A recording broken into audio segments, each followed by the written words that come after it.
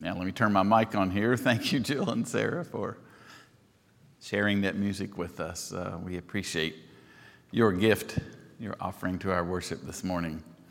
I was just looking around thinking, it's not quite been 3 months since we've been here, but I'm starting to feel a little more at home because I know where you usually sit and if you're out of your normal spot or not. And in fact, it now confuses me.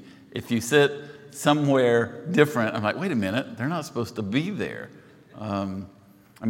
Even some of the people watching at home have moved from their couch to their recliner this week. And it's like, wait a minute, that's not right.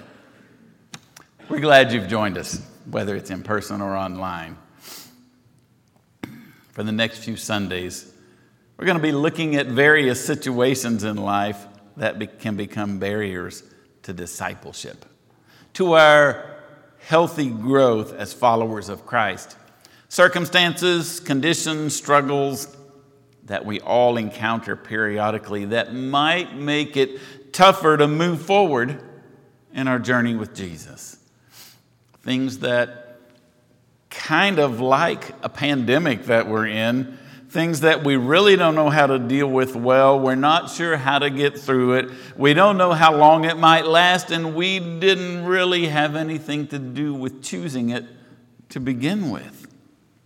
And it feels beyond our control. So when those conditions exist in our life, it's possible that they will cause less than desirable effects on our spiritual health and our well-being. Sometimes it's even like we're fighting for our spiritual lives, stuck in a wrestling match or a boxing ring trying to punch our way out as we fight against some of the things we all encounter periodically.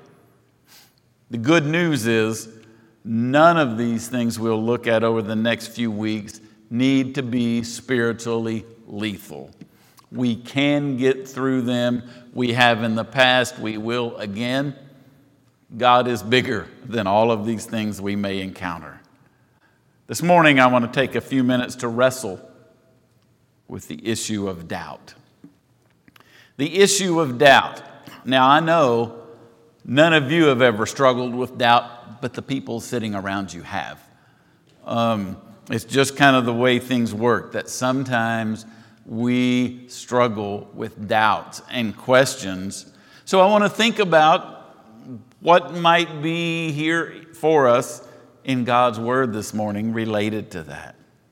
I want to begin by defining what I'm thinking about when I talk about doubt this morning. I am not talking about doubt in regard to whether or not God exists. I'm assuming that most of you believe in God and you believe God exists. And for most of us, questions or doubts come not in regard to God's existence, but if God works in our lives, how God works in our world, when God works or when God doesn't. We also might have doubts and questions regarding our own faith, our own issues more than our struggle with God and what God does or doesn't do.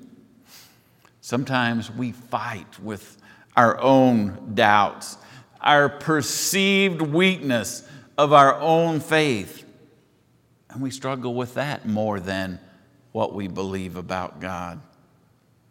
And I think part of that struggle comes from unclear ideas about what faith is and what doubt is. It's often oversimplified to the point of sounding like faith is good, doubt is bad. So you need to have faith and believe, because if you doubt, God can't work in your life. Can I tell you, I'm not buying that. I have issues with that kind of thinking, because at some level, that would mean the work of God depends on our works and depends on our faith more than on the power of God, the wisdom of God, and the love of God. And I don't think that's the case. God is always going to be bigger, stronger, wiser, more loving than anything we're going to wrestle with. I just can't believe that our own periodic doubts could prevent God from working in our lives. Doubt might get in the way of experiencing the most that God has for us at a given point in life. Doubt might cause us to stress or struggle a little more than if we simply relax into the arms of God in a trusting, full faith, overwhelming confidence in God kind of way. But I don't believe I or any of us are powerful enough to completely prevent God from working simply because we have some doubts at times. There are times when we have to come to grips with the fact, maybe we even celebrate the fact that in spite of our doubts, in spite of our lack of understanding about how God might possibly be working, that God actually is still working just in a way that we never anticipated, in a way that we can't fully understand. Because we look from a limited human perspective. And sometimes that perspective is one of doubt and question. We simply can't see the very thing God might be doing that if we could see it would free us from our doubt, but we're not always privileged to that. Sometimes we're required to take a step in faith, even a leap of faith. I want you to look at this short video from a movie I'm sure most of you have seen. It's about taking a leap of faith.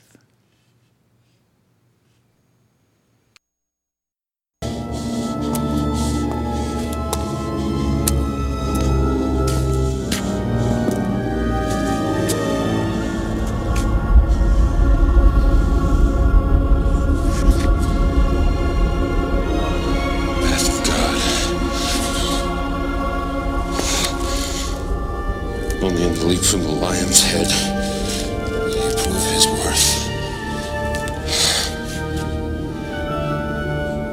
Impossible. Nobody can jump this. Ah! Indy! Indy, you must hurry! Come quickly!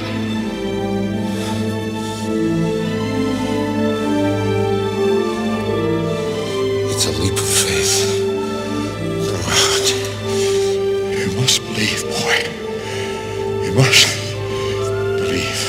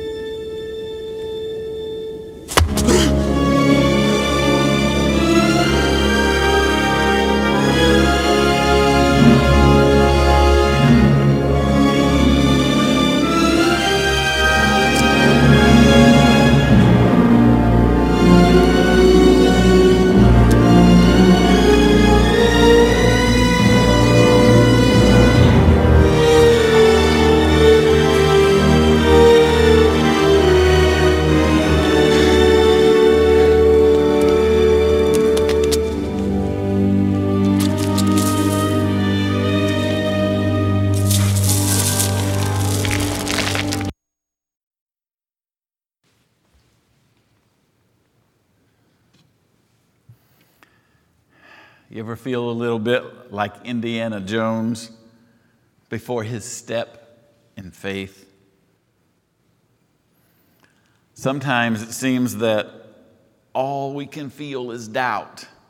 Because from where we look, there's just no way to make it from where we are to where we want to be, where we hope to go. The good news is we're not Indiana Jones. We are the people of Almighty God. So let's look together at the Word of God for the people of God to see what there is in relation to doubt. We'll be looking at several short scriptures this morning. I want to invite you to read aloud with me every time we get to a new scripture. First, we're going to look at Matthew 14, verses 30 to 32. This is where Jesus has just come to the disciples walking on the water in the middle of the night. He invites Peter to come out and walk on the water to him, and unbelievably, Peter does it. I want you to read these verses with me, and what I'd like you to do as we read aloud is do your best to put in the expected emotion that might be in these words. We're not going to read matter-of-factly. I want you to read with the emotion that you would attribute to these few verses here. Let's read together Matthew 14. But when he saw the wind, he was afraid, and beginning to sink, cried out, "Lord, save me!" Immediately, Jesus reached out his hand and caught him. "You of little faith," he said, "why do you doubt?" And when they climbed into the boat, the wind died down. What emotion do you hear attached to that phrase, "Why do you doubt"? How many of you, most of the time when you hear that story, think of it as though Jesus is kind of fussing at Peter for his lack of faith? Almost like he's scolding him for his doubt that brought failure. It's easy to hear that, right? But the Bible doesn't really say that Jesus is chastising Peter. Isn't it possible to hear these words as though Jesus were comforting Peter after he failed? Can you imagine that this conversation could be like a father comforting a young child who just tried something, almost did it, but then ultimately failed temporarily? Maybe like a young child trying to learn to ride a bicycle, and the father says, "It's okay, you almost did it. You don't need to doubt, just believe you're going to get this." What if we hear the words of Jesus more like that and as comforting and uplifting to Peter rather than chastising him? That makes the story feel a little bit different, I think. And it makes Peter's doubt become a stumble, not a failure. Let's look at another scripture together. A post-resurrection encounter with Jesus from Luke chapter 24. Again, I ask you to read aloud with me and put the emotion in there that you think would be there. They were startled and frightened, thinking they saw a ghost. He said to them, "Why are you troubled? And why do doubts rise in your minds? Look at my hands and my feet. It is I myself. Touch me and see. A ghost does not have flesh and bones, as you see I have." I think in this case as well, it's true that Jesus' desire is to build up the disciples and to encourage their faith rather than to leave them discouraged and overcome by doubt. Why are you troubled? Why do doubts rise in your mind? Look at my hands, my feet. It's me. Touch me and see. He doesn't want them to feel bad for doubts coming into their minds. I mean, think about it. To this point, they have never seen someone whose body was in the tomb until the third day, and then he's resurrected from the dead. I think we might all have a little bit of doubt at first glimpse. He doesn't want them to feel bad. He doesn't want them to be overcome by doubts in their minds. He wants to chase away those doubts by showing them the mighty works of the living God. You know, there are times where at least some of us need more visible evidence of God's work than we do at other times. When our faith is strong, we can accept anything God might be doing and believe it and celebrate it and say hallelujah. At other times, we may find ourselves needing kind of a boost up above the doubts that might be bouncing around in our heads.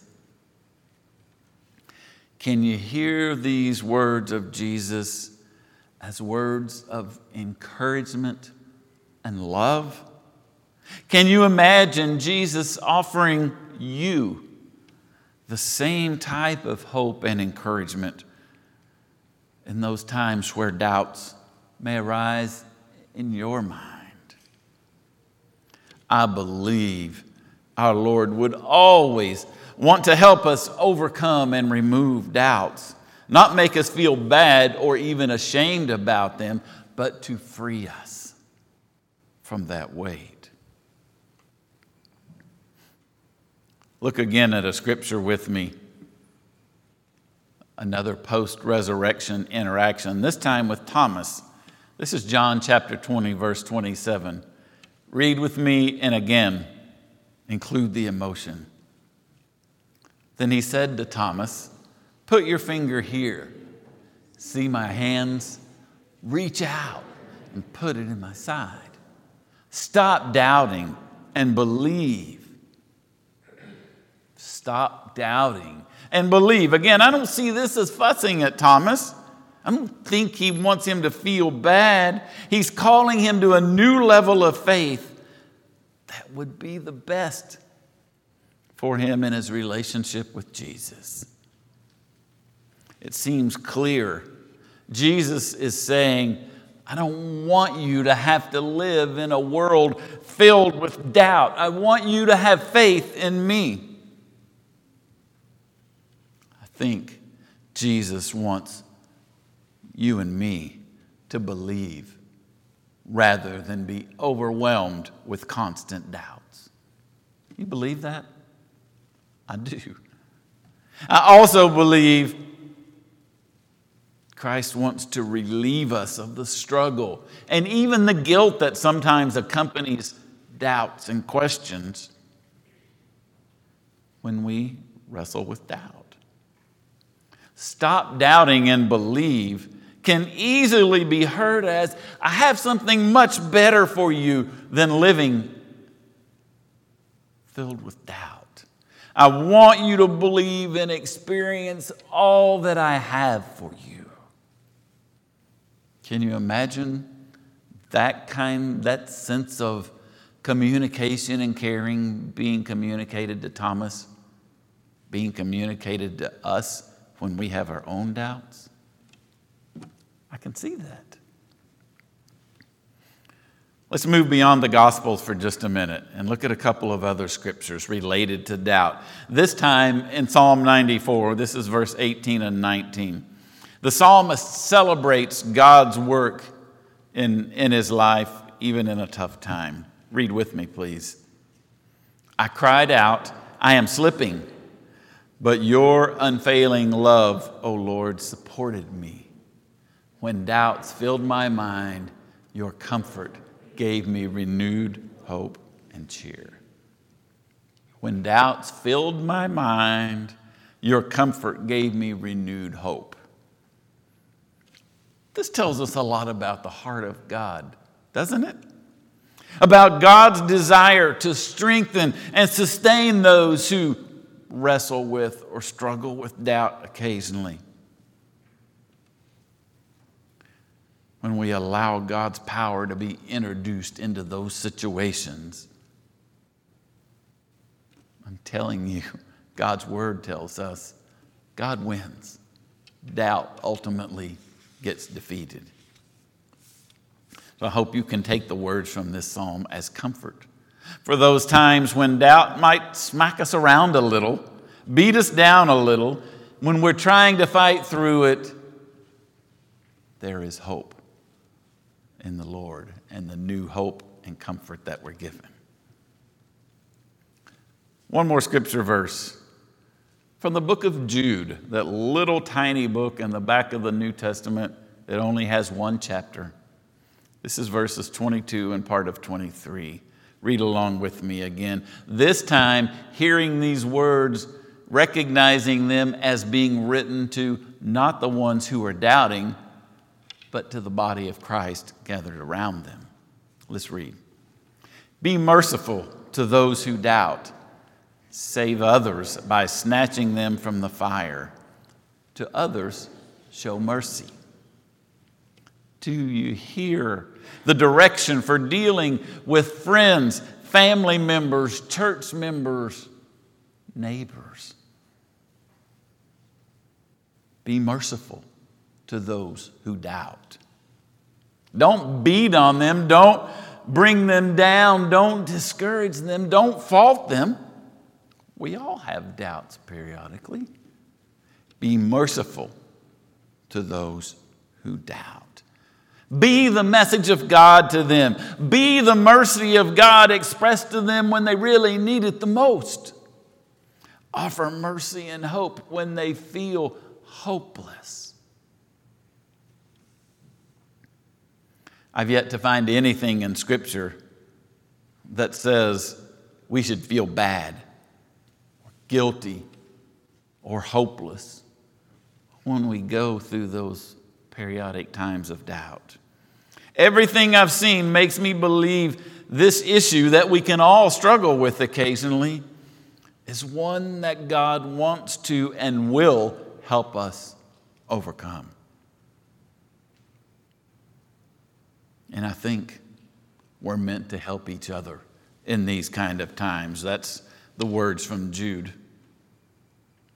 In his book entitled Imagine Your Life Without Fear, Max Lucado writes some significant words for us. Let me read this short paragraph to you. Questions, which can come in times of doubt, can make hermits out of us, driving us into hiding. But the cave has no answers. Christ distributes courage through community. Christ dissipates doubts through fellowship. He never deposits all knowledge in one person, but distributes pieces of the jigsaw puzzle to many. When you interlock your understanding with mine, and we share our discoveries, when we mix, mingle, confess, and pray, Christ speaks. A